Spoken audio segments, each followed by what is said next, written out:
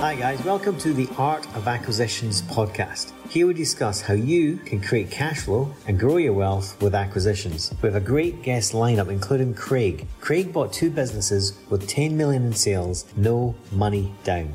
And Alan. Alan has led multiple deals ranging in value from 1 million to 9 billion. Yes, that was right, 1 million to 9 billion. Art of Acquisitions, simply the fastest strategy to create cash flow and grow your wealth.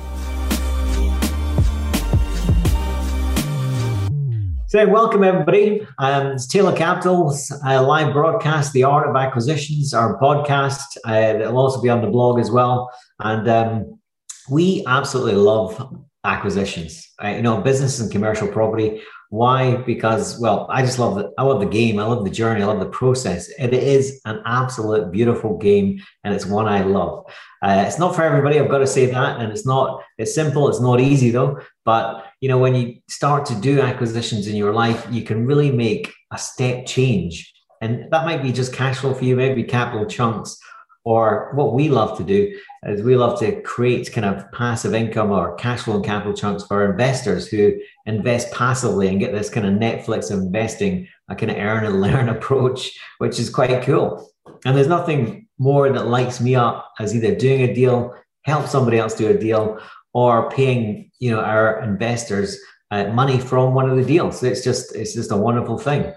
And I suppose one of the coolest things is to do a deal. We see it as a holistic approach where we're helping the chap on the other side perhaps exit and go and do that thing. So you're releasing somebody from their what could be chains to help them go and do that thing. And that's quite a cool thing as well. It kind of lights me up because I always love to find out the journey of the person that's selling. I just love people's journey. It's just a fascinating thing for me. I don't know why. Must have been dropped as a kid or something. I don't know, but I love it. And today we've got the absolute honor, privilege, and pleasure to have Tyler Wood from, his background is incredible, but he's currently saving the planet with Gravitas Carburetura. And so let's welcome virtually Tyler Wood. Welcome to the podcast. Absolute pleasure to have you here, buddy. Could you give everybody a little introduction of kind of who you are, your kind of background kind of thing? Sure. My name's Tyler Wood. I've been in the hedge fund industry for 20 years from the New England area, and came down to Naples, Florida about 17 years ago. Worked in various roles within the hedge fund industry, working with brilliant people along the way and brilliant thesis.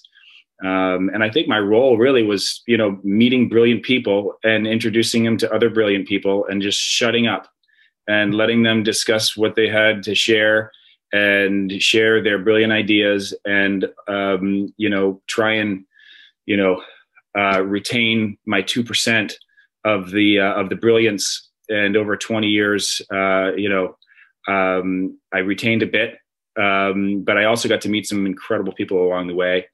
And one of those people is actually going to be coming up on your pod after me. So it certainly is, and you'll find out soon for everybody listening. And it's one to watch out, just like this one is. So that's great. 20 years in the hedge fund industry. I mean, that is quite incredible. You're immersed in that world of high finance and whatnot, and asset investment, asset management. To go from that kind of perspective to what you do now, which is the same kind of thing, but you've got a bigger cause at mind. How did that transition happen? Because one world's completely different from the other kind of world.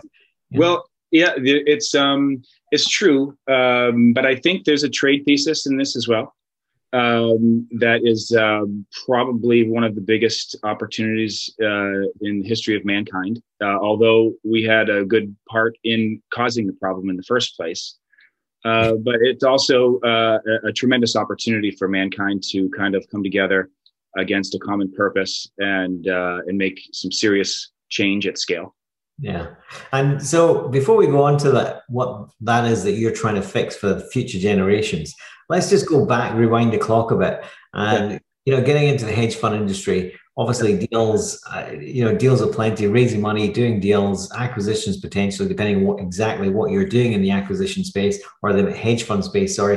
Can you tell us how you got into that? How did you get into that? You don't just walk into the hedge fund space. How did you manage? Because that's a very close-knit community. And it was really weird. I ended up, I was living on Martha's Vineyard actually, and in the winters in Martha's Vineyard, you can either become an intellectual or an alcoholic. And because there's really not much to do on Martha's Vineyard, this small island off of Massachusetts, in the winter. But I became a student of money coming out of college, and people are like, "What does that mean?" And I was just kind of studying the history of the rise and falls of monetary systems. And I thought, to me, it was fascinating. Yeah. And so it got me into certain, currencies and currency trading and commodities. And I actually went more commodities and currencies first, and then into the stocks and bonds space. Got some great mentors along the way and met some great, traders. But I was introduced to a gentleman out of New York that managed a basket of floor traders with a, minimum of 25 years trading from the floor. And those people were like the Jedi warriors of risk management. And but they were very discretionary traders and did very well. And I raised and introduced tens of millions of dollars of investors from around the world, to that fund. And it gave me a tremendous amount of, background, but everything kind of shifted from discretionary niche trading to algorithmic trading and everything. Yeah, went from relationships to split second automated algorithmic. Yeah, so I followed that as well, and both working in the high frequency space as well as just putting portfolios of algorithms together, trading algorithms together for clients, and it got a tremendous sense of fulfillment from it. Looking at some of the potential returns of blending great trading algorithms, and then I actually, in that process of working that algo space, ended up meeting my new partner, and he was actually one of the behind the scenes wizards of operations of big rollouts of industrial scale type of business operations. And for me, that was fascinating because I was always working with like these math geeks, trade people like, really into algo and managing the high frequency space and the algorithmic space. And this person actually had tremendous real business to scale industrial type of background. And that was fascinating to me. So is that Alan? I take it that's Alan you're talking about. Yeah, that's Alan. Yeah. And so he likes to start businesses, grow and scale. When you buy and sell, like, if he's bought and sold like 40 or 50 companies, taken several companies public, and just, and he built the intranet for the Department of Defense in the late 90s. So if you can imagine the level of complexity that was managed there.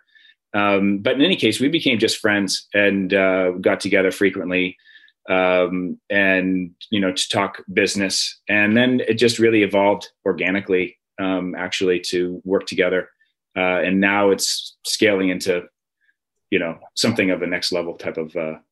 Absolutely. And so from the hedge fund industry, 20 years embedded in that algorithm at the end of the day, split second trading. To then moving into this, start, grow, and scale, this kind of global domination play that you're doing just now, which is no mean feat for anybody. But, obviously it's a great addition to the team, having Alan on board who's, started and sold 40 companies. But what advice would you give to somebody starting out right now, doing something that hasn't been done before, but they've got a mission, a vision, a kind of vision of where they see it, what kind of problem they want to fix? What kind of advice, given the benefit of you've just gone through this and you've got to a big size already, what kind of advice would you give to someone starting out, kind of thing? Well, I would say that the business landscape is changing dramatically as we speak. Even just in the process of putting a price on carbon. We've been putting tremendous amounts of trash in our in the ground, but for every 1 ton of trash you put in the ground, we're putting 35 tons in our atmosphere. So you can imagine the scope, but we don't see it happening. So so what we're going to be starting to do is we're going to be starting to be, charged for our, atmospheric waste, not just our physical or water waste. Everyone's charged for their waste streams, and now even the invisible stuff, greenhouse gases and CO2 and things that are going to be started being charged. So it's for people that are getting into business. I'd take that into account. Yeah, and when does that come in? The chargeable for the invisible stuff? Roughly? That's it's all kind of being discussed. You have task force and Mark Carney and the like, all really coming together with a voluntary carbon market, but for some it's mandatory. So there's some really big liabilities that people are sitting on. I think also that we're starting to redefine what value actually is. And see, when you say they're sitting on a lot of liabilities, could this be potentially retrospective, or is it going forward? Well, I think Bill Gates is trying to, do it retrospective. But his technology at, capturing carbon at $400 a ton, that's going to be really expensive if he plans on doing it that way. But there's some that are looking at trying to get our CO2 emissions down to below pre-industrial levels. And that's a noble and, almost impossible goal, but perhaps a longer term goal. And so then there's others that are just trying to get it down to, levels of, 20, 30, 40 years ago. And so we'll see what happens with time will tell. Time will tell. But if everyone identifies what a common threat is, then everyone can get together.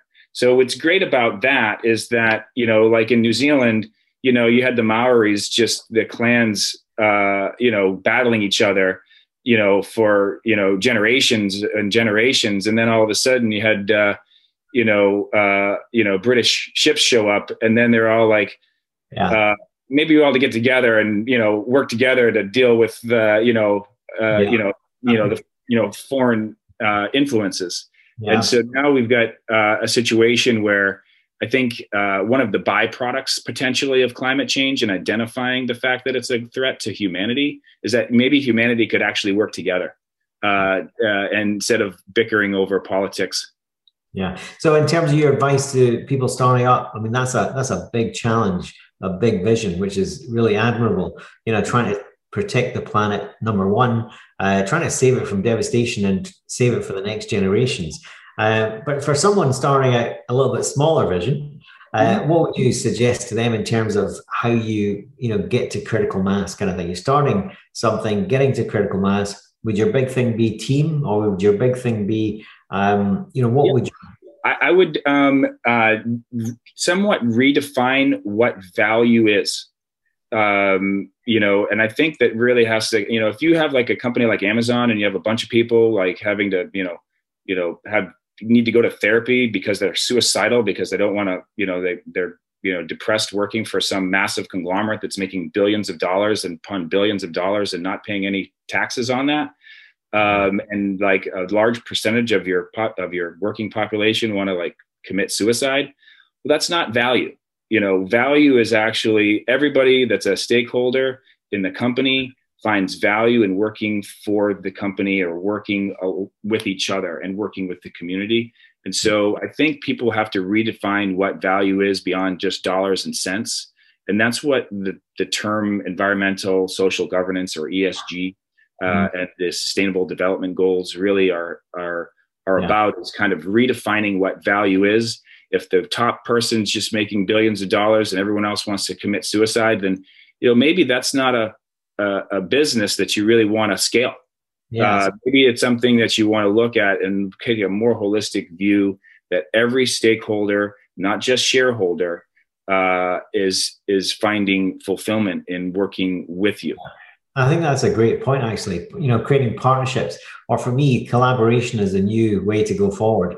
Collaborate together for a common goal kind of thing. And together we can kind of hopefully achieve more. And you're certainly doing that with Gravitas, which is an incredible company. So can you tell people what Gravitas is? Because someone from the hedge fund algorithmic background who's then started this massive global kind of, plan of attack, which is really, you are the first, I suppose, responders to the planetary issues at hand here. So what is Gravitas? What is it doing? What's so important about sustainability, ESG investing?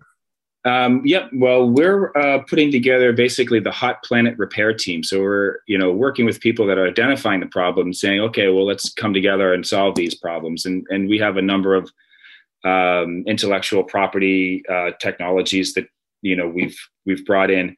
Primarily, we've got Gravitas Carburetora.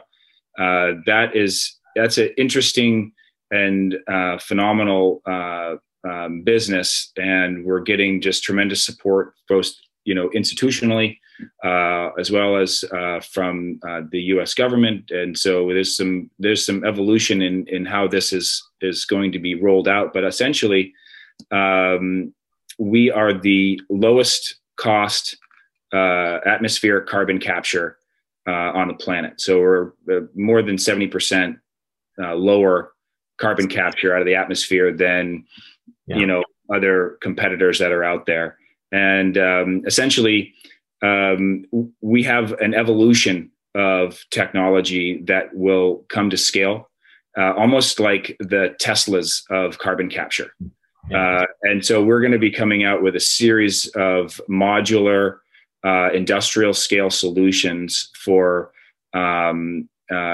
eliminating plastic waste, for direct air carbon capture, for remediating billions of gallons of agricultural runoff water, and also creating biomaterials. And another really fascinating, and this is going to be some content of some future post biochar. And that'll be a really fascinating wormhole for you to dive down. But biochar can be processed into other materials, even biographene and nanodiamonds. So there's some advanced materials that are going to be coming out in addition to biomaterials. But right now, obviously, there's a big problem. I love that. Well, I don't love it, but it is what it is. Hot planet repair kit. I mean, that's pretty cool. So that's one global issue that you're trying to solve. In the meantime, obviously, so why carbon? Why carbon positives? What problem does that solve? Obviously, it's 70% cheaper than anything else on the planet, but who's got that problem? That's a great question. What are they doing with it just now? How are they solving that problem just now? Sure. So think of it this way. Let's think of an oil well. They're drilling for earth-trapped carbon. And when they drill that earth-trapped carbon, they have proven reserves in that well. But they also have a decline rate that after a certain period of time, it starts declining, and you get lower and lower yields unless you rework the well, refrac it, etc. Well, what we're doing is we're air mining. Now, air mining is a term that is kind of new to most people, but we're pulling atmospheric carbon out of the atmosphere, and so we have unlimited proven reserves. We don't need to go drill any well in the ground. We can pull this carbon out of the atmosphere for lower than it costs to drill offshore oil, and we can make those materials about 150% more materials than you can with, petroleum. We can with our biomass. And so, and we also have zero decline rate. So imagine if you were going to drill a well of the future, where you have unlimited proven reserves and no decline rate, and they last for decades. Yeah. So this is what we're building in a modular form that can scale basically around the world. And those, when you're doing that, they'll be the carbon footprints will be sold to companies that are polluting the atmosphere that they have to buy so much to offset, what they're doing. Yeah, we're originators of carbon credits, but we're also producers of biomaterials, including biochar. And biochar is a phenomenal substance that can treat soils into it's basically pure carbon with a lot of surface area inside, and so it can be really processed in some interesting things. But it can be used in cement as an additive, and basically replacing sand. So in the commercial space, imagine instead of your concrete being a big carbon footprint, being actually a carbon sink. So our modern roads, our modern buildings of the future will actually be carbon sinks rather than a huge pollution of our atmosphere. And that's really what biochar, from an industrial standpoint and commercial real estate standpoint, infrastructure standpoint of everything built in the future could actually be built with biochar instead of by replacing the sand. That's incredible. So you've got unlimited supply. The supply doesn't cost you anything, apart from obviously the capital expenditure to get the production facility up front. Unlimited supply. There's no transportation in that supply. It's just there. And then you're producing this, obviously, carbon char at the back end that can be used. And that is a sink as well. Yes. So, yes. So this is a real holistic approach here. And I suppose your biggest goal is that one day you switch off the machines because you fixed the planet. Yeah, well, we're gonna need probably a million of them to solve that problem. But that's some tremendous potential for growth. And we've each one of these facilities actually creates about 500 construction jobs and about 100 permanent jobs per facility. And we're building out campuses of 6 modules. So, and we did an SDG assessment, a Sustainable Development Goals assessment. And we got a 96.8, where in the US, the benchmark average is 37. So we're like the pinnacle of regenerative infrastructure for municipalities, across the country. So it'll be interesting to see, how it's adopted. We're in discussions with the Department of Energy and other institutions that have been, very excited about what we're doing. Yeah. So unlimited supply, free supply, and then obviously the factory then produces the carbon char that can be sold at zero cost for the raw materials while you're fixing the planet. It sounds like not a bad business model, which I suppose why probably the biggest fund on the planet is just invested with you chaps. Can you tell us a little bit about that, about how that experience was, in terms of the big hedge fund coming in and putting a small change for them, but still a big chunk. Well, we have a great relationship with Morgan Stanley. And that's been very exciting to kind of develop. And then we also had recent discussions and going deeper and deeper with the Department of Energy, where they have $40 billion of loan guarantees to go towards, sustainable energy, carbon capture, waste to fuel, a number of avenues. So we actually have a number of some of the large impact investor institutions, diving into what we're doing, and they're coming back, and their feedback is just through the moon. And they're saying it's incredibly ambitious. They love the space, and they really are excited about more involvement, and ultimately because it's somewhat new, even though photosynthesis has been around a while, and that's one of our primary technologies that we can rely on, is that we have a series of advancements of evolutions that we can introduce into a campus to completely, de-risk this from an institutional allocation standpoint. And so we're basically kind of creating various evolutions of our system that introduce new levels of complexity up to the point of even producing food and farmer grade type of biomaterials, or like basically the raw materials for the next stage of modern civilization. Yeah. So it sounds incredible. And for everybody listening, that, it's a new concept, all based on scientific, science has been around forever, photosynthesis, as Tyler said. But we're talking about actually, the raw materials being free, but they're not actually free. You're getting paid to take the raw materials in. Why? Because you're selling carbon credits to companies. So you're getting paid for the raw materials, no transport cost to get them to you. All there is the capital expenditure of the actual factory itself, and that's producing waste material that is actually, carbon char, which is used then to perhaps bring down construction costs of commercial property or residential property, or potentially used for printing of homes, in the very near future. 3D printing, yeah, exactly. You can throw this in 3D printing, and that's even some of the biomaterials like the cellulosic nanocrystals. That's 7 times stronger than steel. So imagine putting something like that together, and what you can mold that into, what you could 3D print that into. You could create textiles and from the microfibers.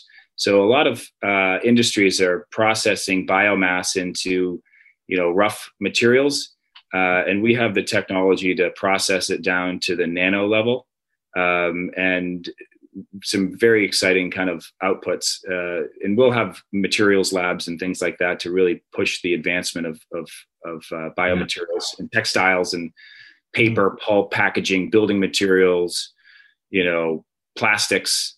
And then even from the biochar standpoint, that's just, blowing me away, the applications for this, not only from an agricultural standpoint and advancing the water retention for agricultural lands, but also for the standpoint of being able to put it into our roads, into our cities, and turning our cities into carbon sinks instead of, huge, polluters. And the ability to print homes at 7 times the strength of steel, as opposed to some homes in the US, obviously, because, a lot of places you get nice weather. They're built a little bit stronger over here, but over there, some of them are built perhaps a little lighter than they should be built, where this can actually, if there is a storm, if there is devastation, potentially machines can go in and print homes very, very fast and very, very strong as well. That could be an incredible thing. But out of all the applications, Tyler, which is really, it's hard to get your head around this, and it's super exciting. What is the single biggest, for you, exciting, purpose for this carbon char? Never mind you cleaning up the air and the atmosphere, which is great, and you're getting paid to do that via carbon credits being sold to companies, which is bleeding awesome. Somebody's paying you for the raw materials while you're saving the planet. But on the back end, what is your most exciting application for that carbon char kind of thing?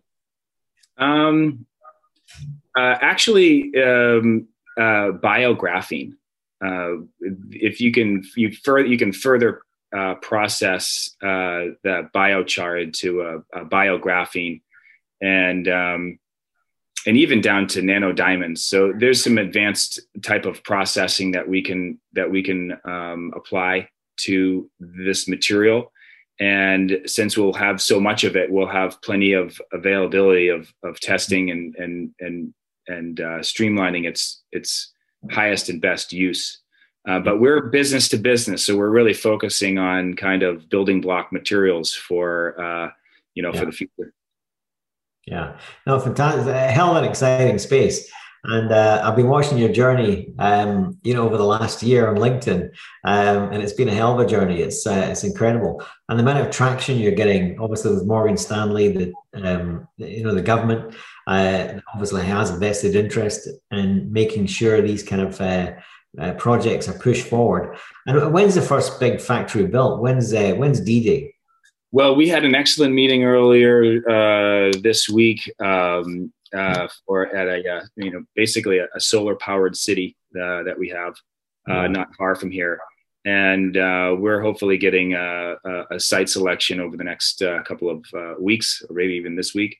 But in any case, we're dialing that in now, and it's about 14 months to build. We hope to commission everything within the next 3 to 4 months, and then get to it. So we'll have a short year of production next year, and then full production the year after. And these facilities last decades.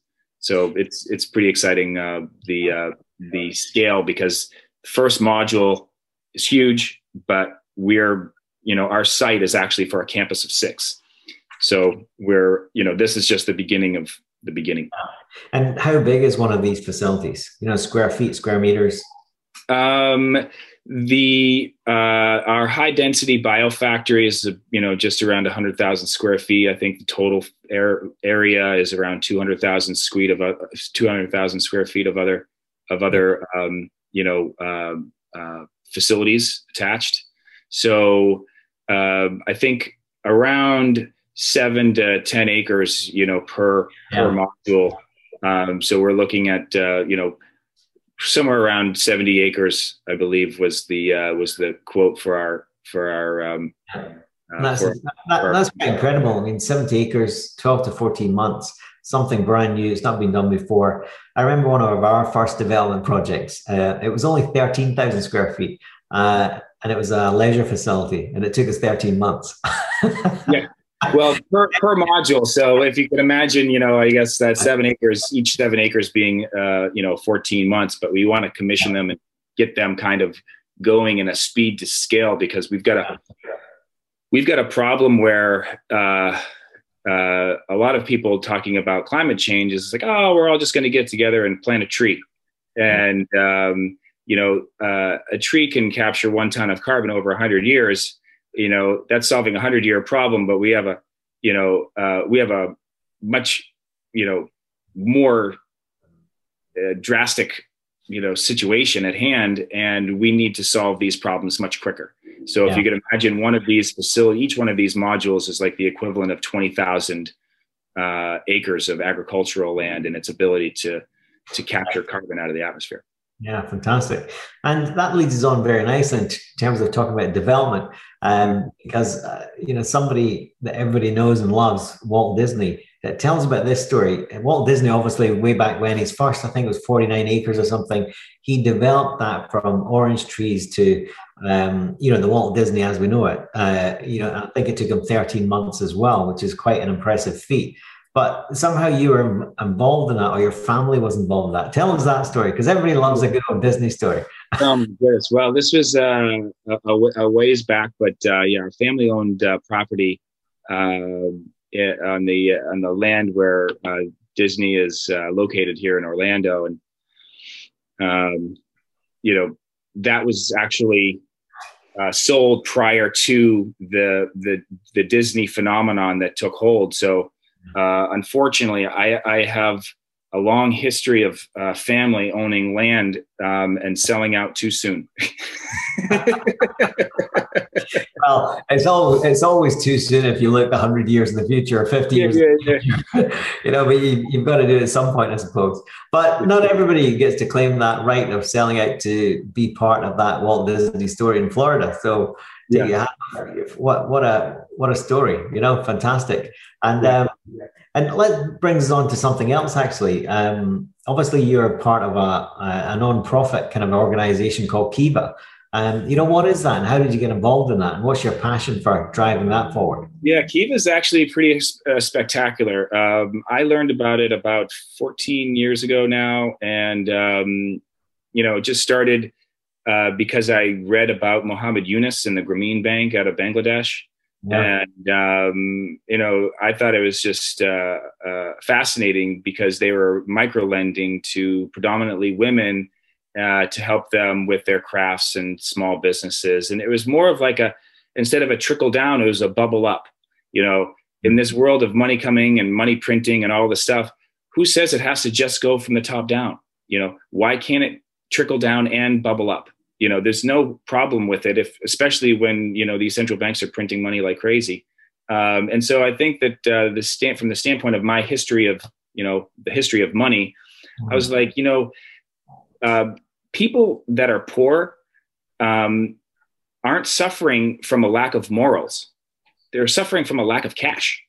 Yeah. And so you just have to kind of shift your thinking away from that kind of mindset.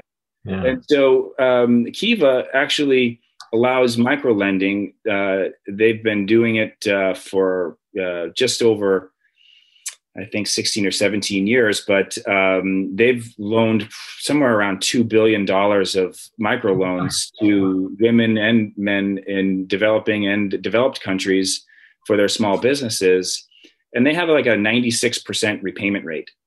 And what's the average amount the loan at any one time? Anywhere from like 500 to, you know, 10,000, but sometimes there are large collectives where they're raising $100,000 or something. But I think it's about $1.5 million raised per week from Kiva for microloans. And we're somewhere around 600 microloans in somewhere around 60 countries now. And so it's a phenomenal organization. If you can imagine lending out like $2 billion with a 96% repayment rate, and then they look at the IMF and their track record of these massive trickle down loans, and you know how those have been funneled out of developing countries into private banks in Switzerland. You know, all of a sudden you'd be like, maybe that trickle down theory isn't trickling down to where it's supposed to trickle down to. And maybe we should focus a little bit more on the bubble up. Maybe it is trickling down, but it started with a flood and it ends up with a trickle. And it's a lot of it's like dripping down, and people are starving, looking for like, sacrificing their morals and their families and their livelihoods to get us to the water. I think that there's a new form of capitalism starting to take hold, and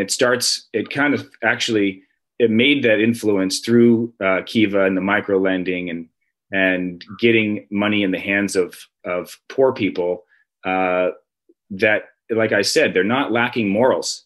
And we're looking at poor people like they're lacking morals, or some, that they are just lacking opportunity and they're lacking cash.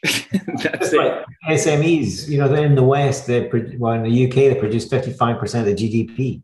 They employ the most people, and they're the ones that aren't as sophisticated, so they don't know the tax evasion strategies, like the Amazons, the Googles, and whatever. They're not based in Dublin, Liechtenstein, and Luxembourg. They're just paying their taxes. So they're probably the best people to give the money to. Go and expand, go and rock the GDP and get us back onto the kind of conveyor belt, I couldn't agree more. Absolutely.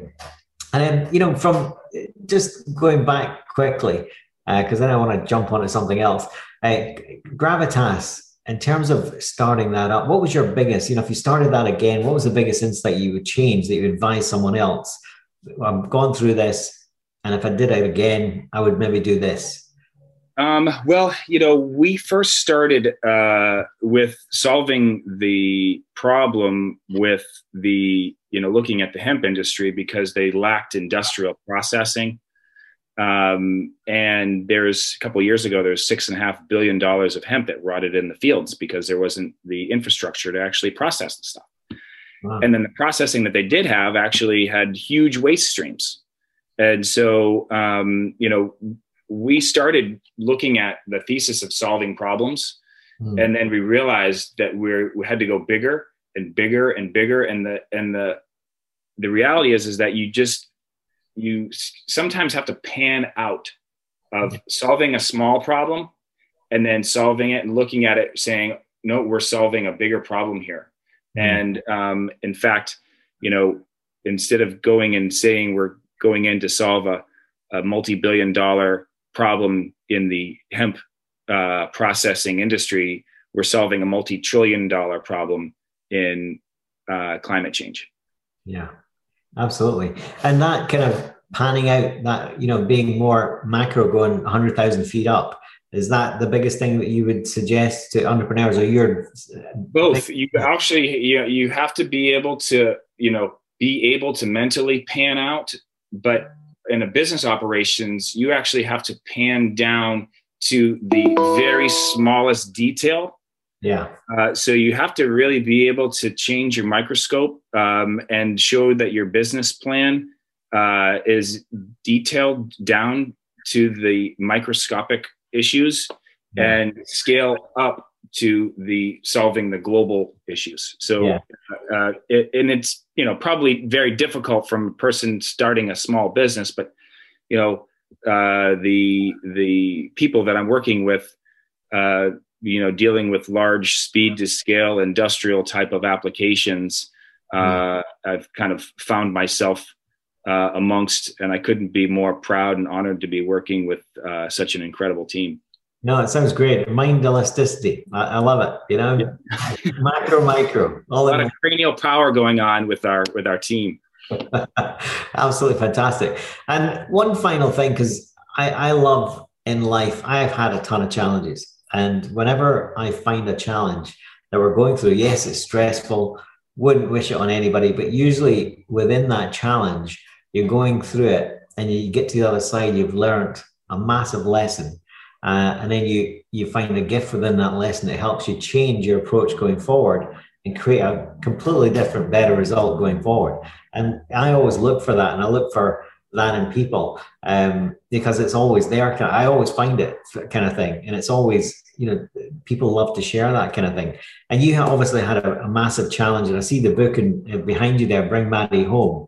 Obviously very close to your, dear to your heart. And that must have been, I would think, your biggest challenge in your life.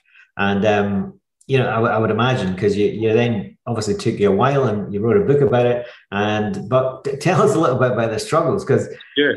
That's an incredible story. It really is, in terms of what you've went through, mobsters, corrupt policemen. Tell us obviously set the scene for everybody, because nobody knows the story. So I have a beautiful son. He's 11.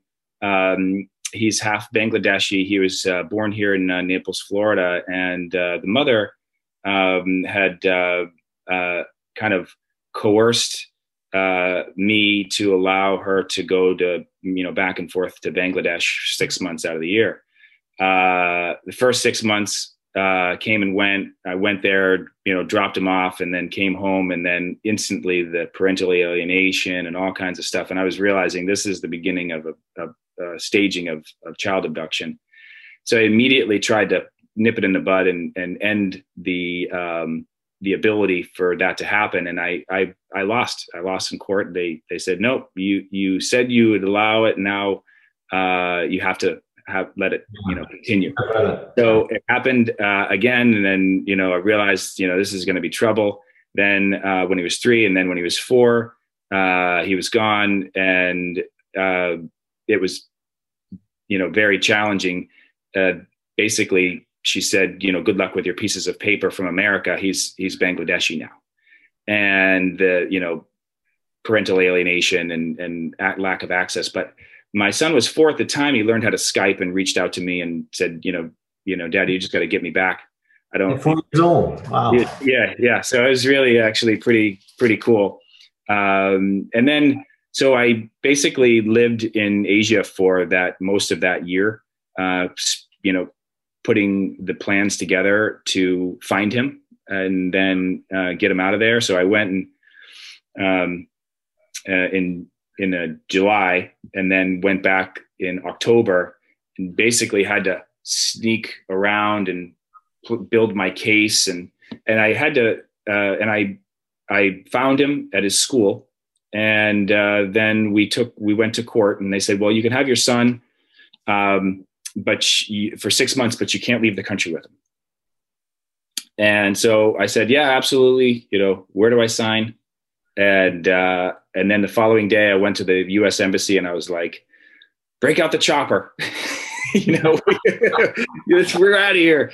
But they said, well, we can't help you, but we can give you an emergency passport. And essentially I had to find a way to sneak out of the country through a migrant worker plane out of Chittagong to Dubai.